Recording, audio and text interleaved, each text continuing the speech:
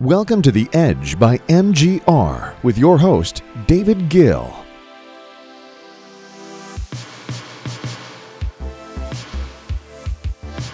Hello and welcome to The Edge podcast by MGR. David Gill here. Pretty excited for this week. Before we get into the show, I want to announce the new site is up. I've been teasing it for weeks now, and the day has finally come. mgredge.com is the URL, the link. You can just click the link in the podcast description. I'll put it there. It's a completely new site designed completely with the user in mind. I really think you guys are going to like it. I'm very excited about it. We're going to do a lot with it, so this is only the beginning. The top article on there right now, I believe, is one I wrote talking about a new war that's brewing between Netflix and Disney for who's going to dominate the media world in the coming decade. It's a fun read, one that's insightful. I tried to make it, I tried to understand how each of those companies think and how they both have brilliant strategies for conquering the world of content. So give that a read if it sounds interesting to you. Hopefully you can get something from it. Anyways, that's my update for this week. I know the site has been teased for a couple weeks now, but it's finally live, mgredge.com. Anyways, let's talk about brand equity and why it matters way more than brand awareness. Roll the intro. You ain't got no money, I ain't got no time. All these faces looking funny when I'm driving by. McDonald's, Toys R Us, and Comcast. They all have something in common, and that's massive brand awareness. And yet, McDonald's is struggling to create a new identity. Toys R Us is now defunct, and Comcast is one of the most hated companies in America. Brand awareness is a term that gets thrown around a lot in the business and marketing world. If you're in a board meeting or a conference call or just getting lunch with someone about, a business lunch, inevitably someone is going to say, how are we increasing our brand awareness? Or what are we doing to increase our brand awareness? And there's nothing wrong with brand awareness per se, but simply having mass amounts of it doesn't really mean anything today. Like I said, look at Toys R Us, look at Blockbuster, right? Massive brand awareness. Everyone knows who Blockbuster is, but they don't exist anymore. Look at Sears. Sears has been around for over 100 years. They were an iconic big box store, and now they're struggling and on the verge of going out of business themselves. I'm going to use McDonald's as an example of, and really the whole fast food industry as a whole, for where brand awareness only matters to a point. So in the US, McDonald's has nearly 100% brand awareness, meaning everyone, the whole population knows who it is. Babies come out of the womb already knowing who McDonald's is or what McDonald's is. But that can actually be a negative, right? Over the last decade plus 15 years, it's hard to say, there's been a shift in consumer demand in the food industry, right? Before, it used to be low-cost convenience. That's what McDonald's and other fast food places provided.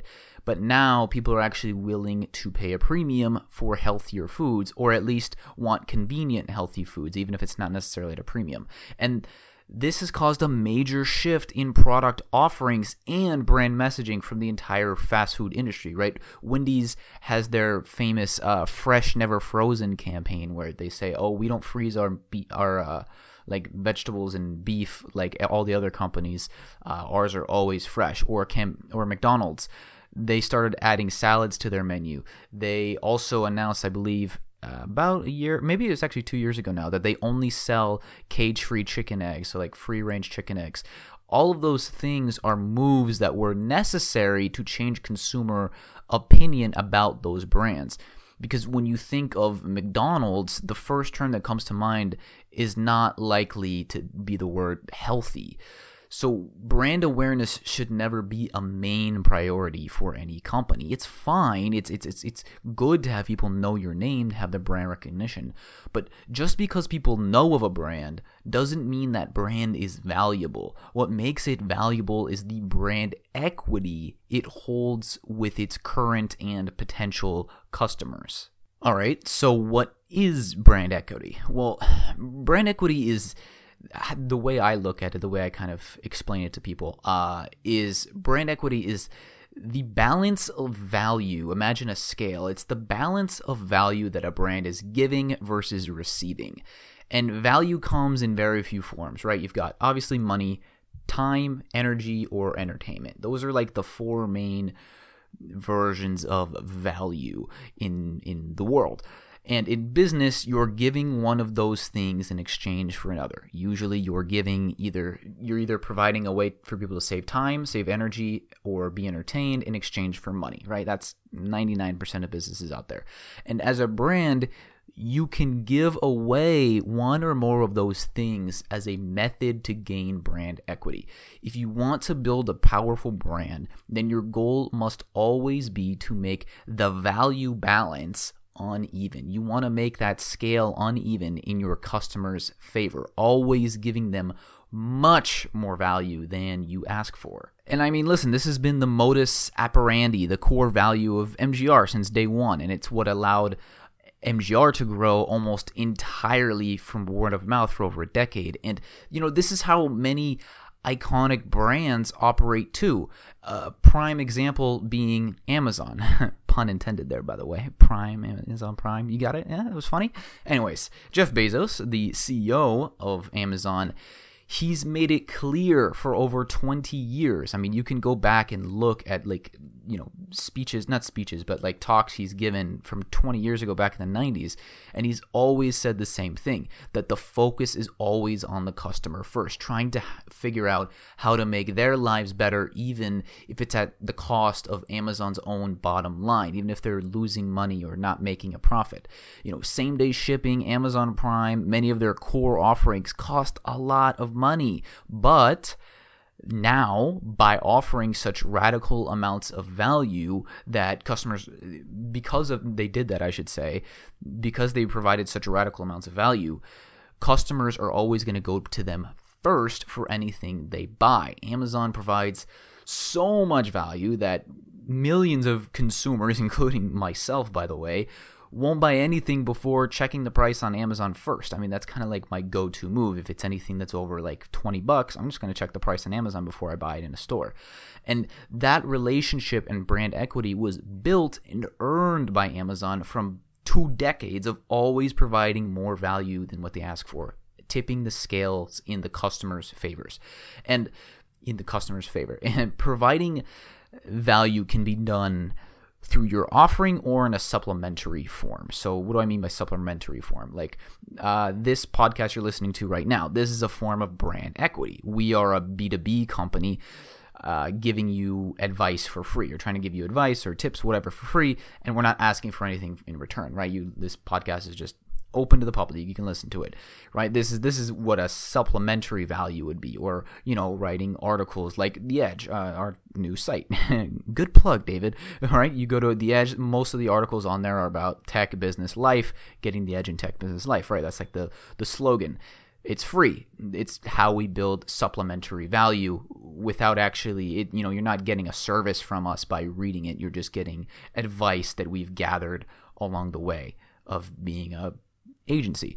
But creating useful content is a really common and very effective way to do this. That's why you see so many companies with blogs and recording podcasts, etc., because it's a very effective way of building your brand, even if the person isn't necessarily buying your services or in your ecosystem yet. And it works whether you're business to business or business to consumer. And so that one's pretty obvious. I think most people know that. That's the whole content marketing. It's inbound marketing.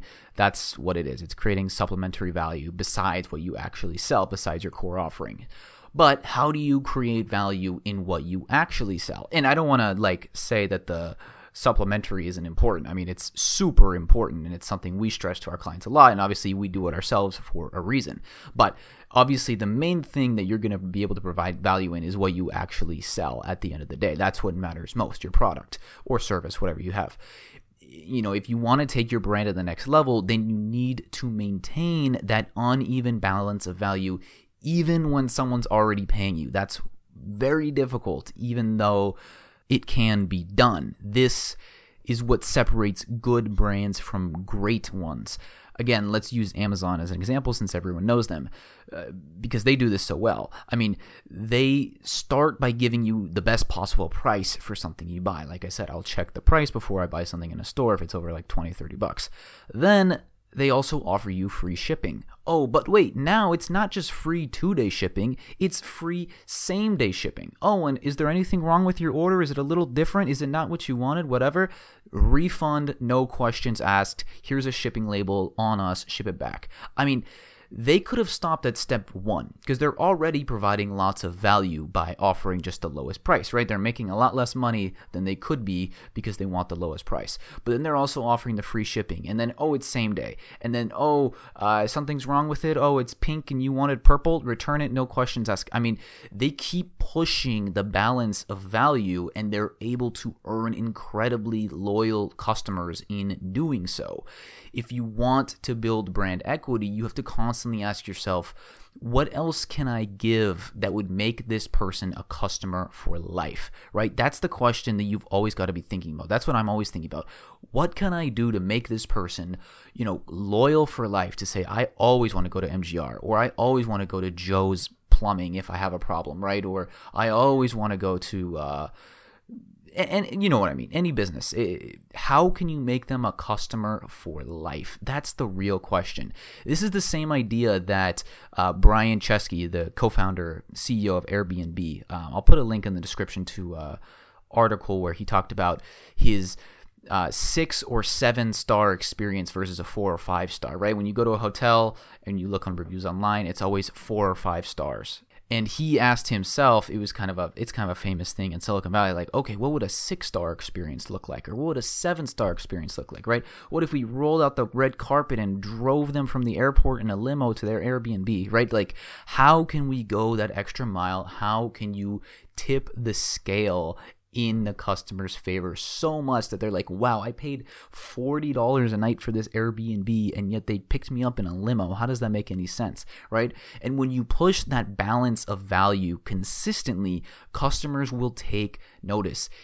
It takes a dedication to this mindset to create truly remarkable brands. But the sooner you are able to adopt this give first mindset, the sooner your business will ascend to the likes of Amazon and Airbnb in terms of brand equity.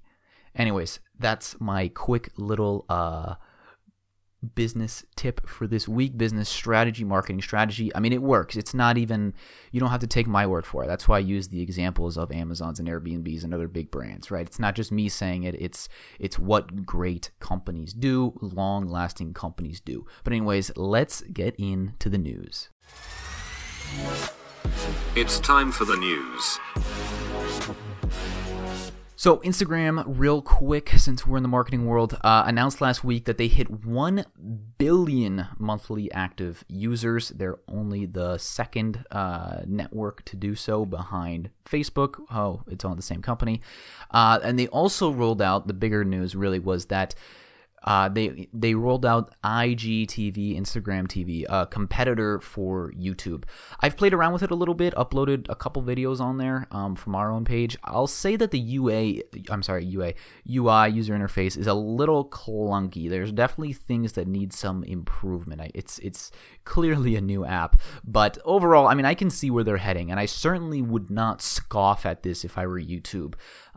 It's too early to tell to see how many creators are going to jump on board and fully adopt IGTV as one of the primary platforms, but if the audience is there and the UI gets a little better, like I said, if the audience gets there, people start liking it, I think more creators will jump on board. Obviously, they already have the brand of Instagram. It's going to be kind of, commingled together, so they're instantly going to have millions upon millions of users, so I definitely would check it out if I were you. You don't want to be left behind on that boat, but very interesting. We'll have to see.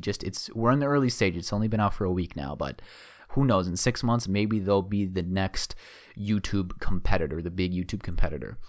Also, in social news, Twitter, they made a move towards connecting Twitter accounts to real people because now they are requiring that you have a phone number attached to an account, and they're adding a new like suspicious tag. I'm not sure exactly how it's going to work, but it's like a warning suspicious tag to accounts that are behaving maliciously.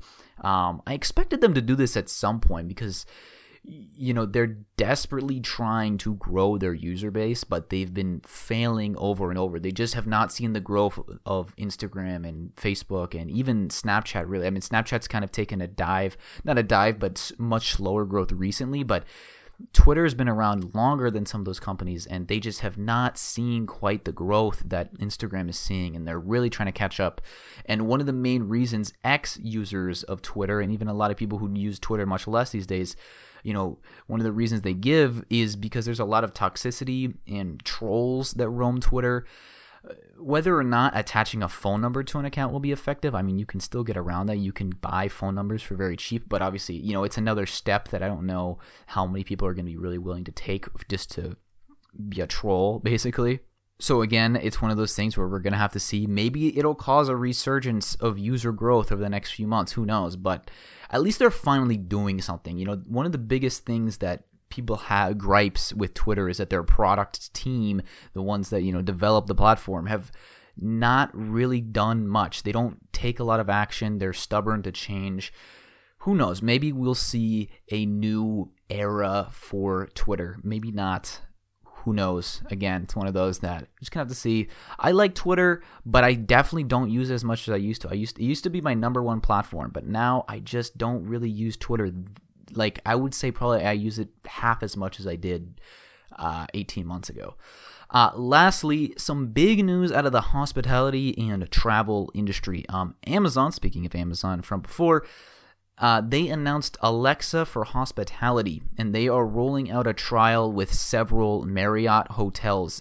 Guests will have an Alexa device in their room, and they can ask it questions like, what are the hours for the pool? What are the dinner specials tonight if the resort or hotel has a restaurant? You can also order room service directly through the Alexa, things of that nature.